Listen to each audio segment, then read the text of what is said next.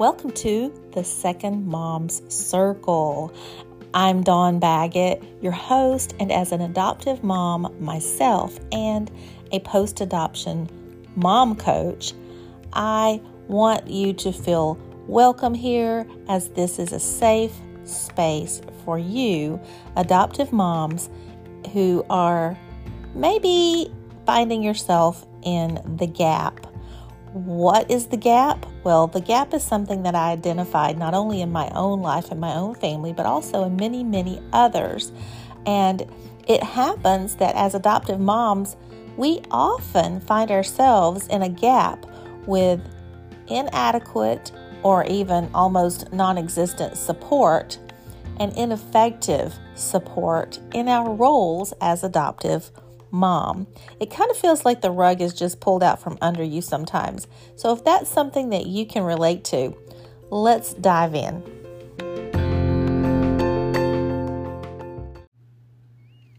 Have you ever looked to see what the Bible has to say about stumbling blocks?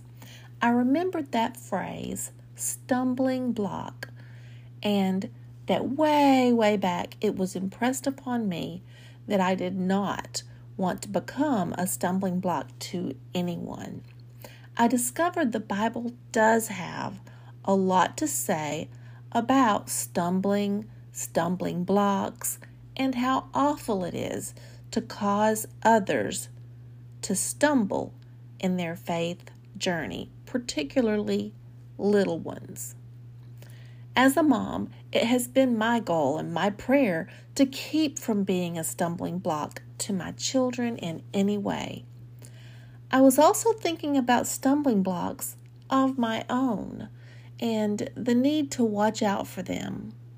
And I was thinking about what stumbling blocks as second moms, adoptive moms, and stepmoms perhaps, and those of us raising kids with trauma backgrounds, what types of stumbling blocks we frequently trip over. And so I wanted to revisit this concept of stumbling blocks with you. Of the verses I found, some reference God holding us, rescuing us, and preventing us from stumbling as his children. Psalm 56 verse 13 says, "For you have delivered my soul from death, indeed my feet from stumbling, so that I may walk before God in the light of the living." Another verse from Psalms, Psalm 116 verse 8 says, "For you have rescued my soul from death, my eyes from tears, my feet from stumbling." And this one stood out to me from Psalms chapter 37 verse 24. "When he falls, he will not be hurled headlong, because the Lord is the one who holds his hand." Doesn't that bring to mind a toddler holding the hand of the parent? And when the toddler starts to stumble, he doesn't fall completely down because the parent has his hand held firmly, and the mom or dad doesn't allow the young child to get hurt and prevents damaging the child's progress in learning to walk and then later to run as he grows in his abilities. What a sweet picture of the way God holds our hand, keeping us from falling headlong when we begin to lose faith and possibly stumble into sin. God also protects us from danger, as in Psalm 27:2, which says, "When evildoers came upon me to devour my flesh, my adversaries and my enemies, they stumbled and fell." Still thinking about that toddler holding his parent's hand, and how confident that child is taking those wobbly steps while the parent is right there holding their hand, keeping them from falling down. Psalm 119 verse 165 says this, Those who love your law have great peace, and nothing causes them to stumble. Wow. And then Proverbs chapter 3, verse 23 says, "Then you will walk in your way securely, and your foot will not stumble." But now what does it mean, in your way?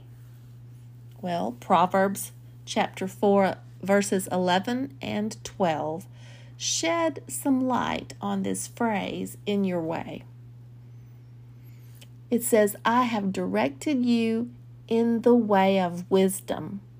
I have led you in upright paths. When you walk, your steps will not be impeded, and if you run, you will not stumble."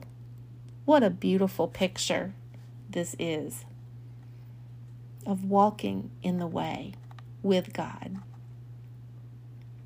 Not only does God hold on to us, He also directs us in the right paths so that we don't stumble and fall. So how does this apply in our lives in a practical way? Well, as Christians, when we stumble out of faith and into sin, we're not going very far without feeling that tug of God's hand upon us, pulling us back into relationship with Him, onto the path of righteousness, standing us up where we should be and nudging us going in the way that we should be going. Now, we can resist that tug, but wouldn't you rather not fall into sin headlong and headstrong, going the wrong way where there's danger and destruction? Thinking about that toddler, when you're down on the floor, you might think it's safer, that you can't fall far if you're not standing up, not moving forward, or merely crawling. There's a danger that you'll choose to just stay down there. But God's hand reaches for you to pull you up and set you back onto your path of purpose, learning how to walk and then run.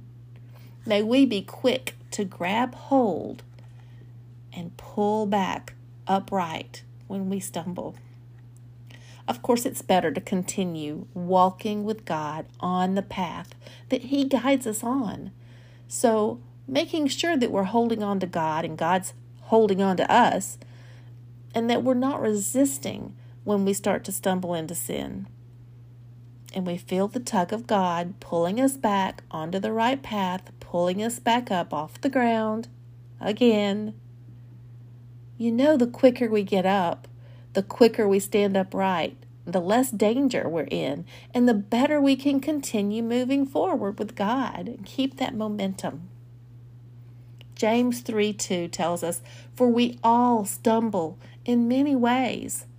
If anyone does not stumble in what he says, he is a perfect man, able to bridle the whole body as well."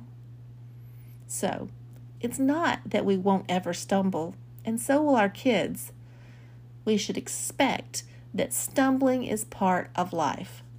But we should also trust that when we stumble, God is there to help us get back up again very quickly and without as much injury to our faith and to our influence as we would have had otherwise.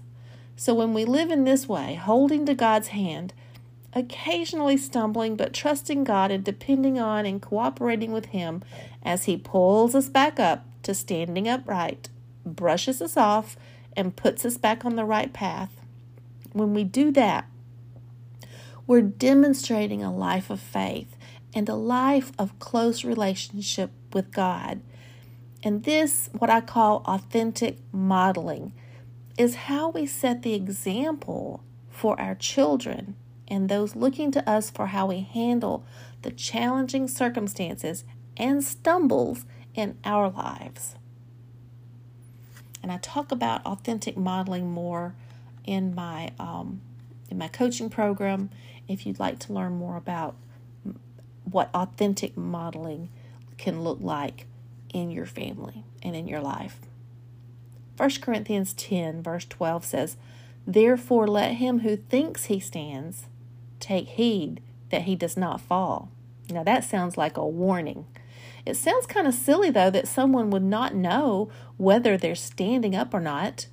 Don't you know when you're standing up, or if you're really laying on the ground or rolling down a hill? Wouldn't you realize that you're not still standing? Well, maybe not. What if you were kind of semi-conscious? What if you're drunk? What if you're high? What if you're just sleepwalking? We must be aware of our position, to be aware of whether we're standing in our faith walk or whether we're slipping, falling, stumbling, or already completely laid out on the ground. I think that is what 1 Corinthians 10:12 is warning us about. Be careful of stumbling blocks on our own faith journey. Don't just walk with your head in the clouds, not even paying attention to what's in front of you, to what's around you, to the stumbling blocks. So we've talked about stumbling and falling ourselves, and I think you probably get that. But what about stumbling blocks that we might put in front of someone else? A stumbling block that would cause them to stumble in their faith and fall into sin, perhaps even a lifestyle of sin. This is something the Bible also warns strongly about. Now, I live in Talladega, Alabama, home of the AIDB, Alabama Institute of the Deaf and Blind. You may have thought I was going to say home of car racing and the Talladega 500, but I'm not really a race fan. Leviticus 19:14 tells us, "You shall not curse a deaf man, nor place a stumbling block before the blind. But you shall revere your God. I am the Lord." Wow. Now, it's one thing to have an obstacle in front of you, and you can see it and walk around it, jump over it, maybe avoid it somehow. But if you're blind and you have no idea that obstacle is there, someone has put it there directly in your path, that kind of gives a new level of understanding to this idea of putting a stumbling block before someone else, someone extra vulnerable. And if you're doing that, if you're putting a stumbling block in front of someone that's extra vulnerable, Leviticus 19:14 indicates that you're not revering God. You're not on the right path. You're not even on the path at all. That kind of behavior where you're actively putting something to trip up a vulnerable person.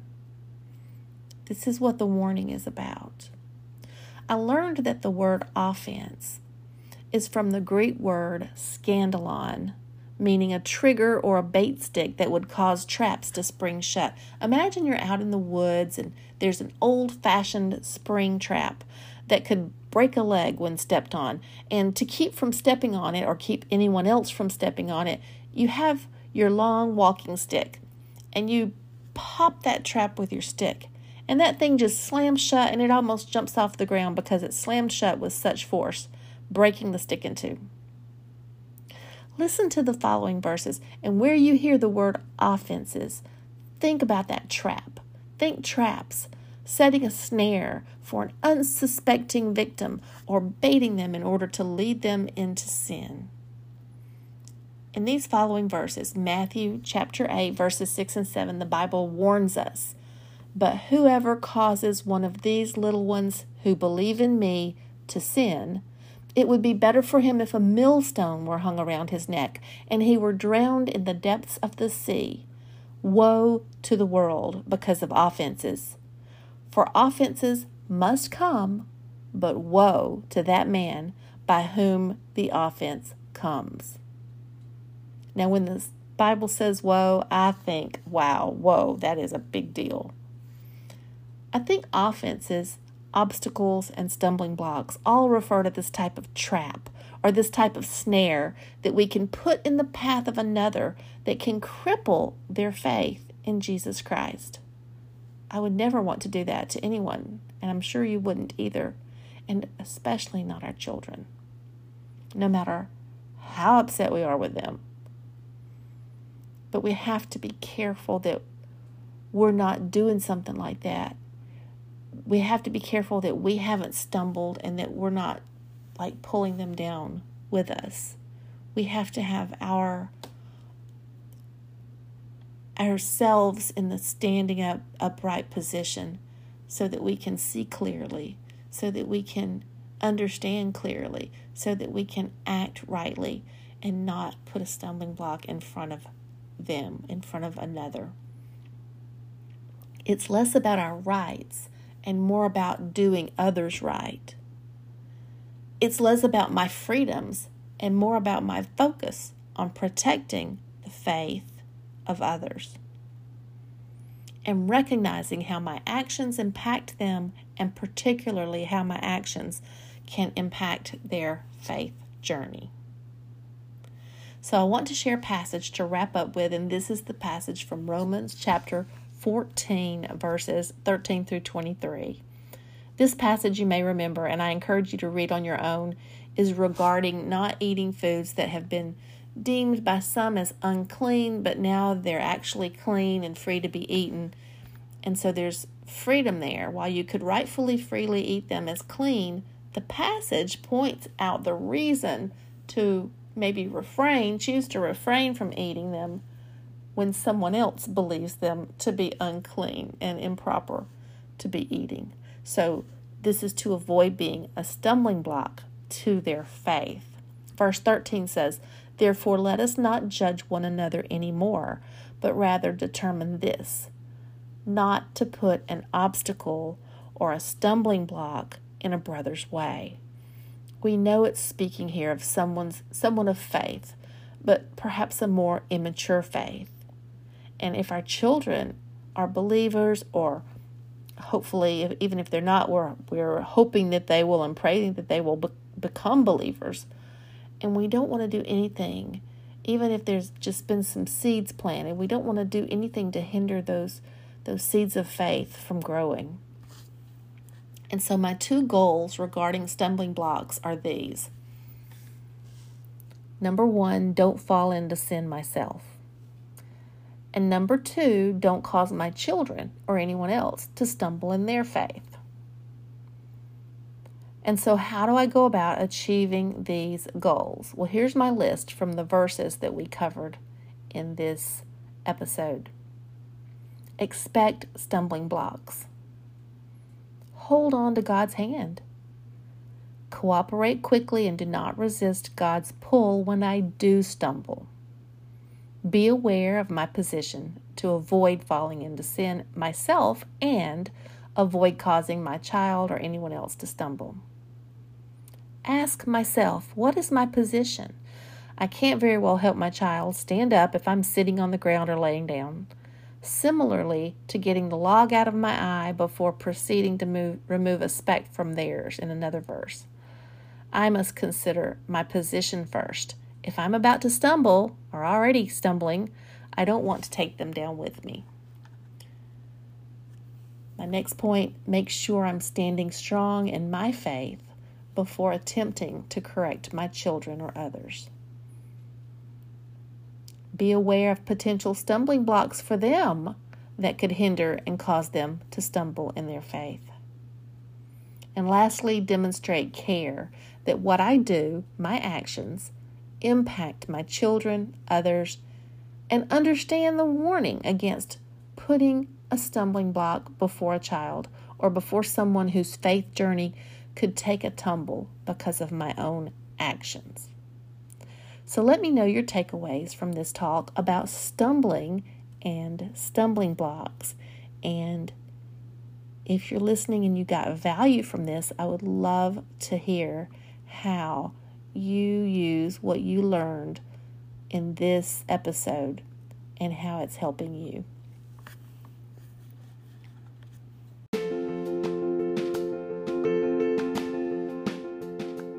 thank you for listening to this episode of Second Mom's Circle. You can read the companion blog post and more at the website at dawnbaggett.com. Also, please leave a review and follow the podcast if you found this valuable.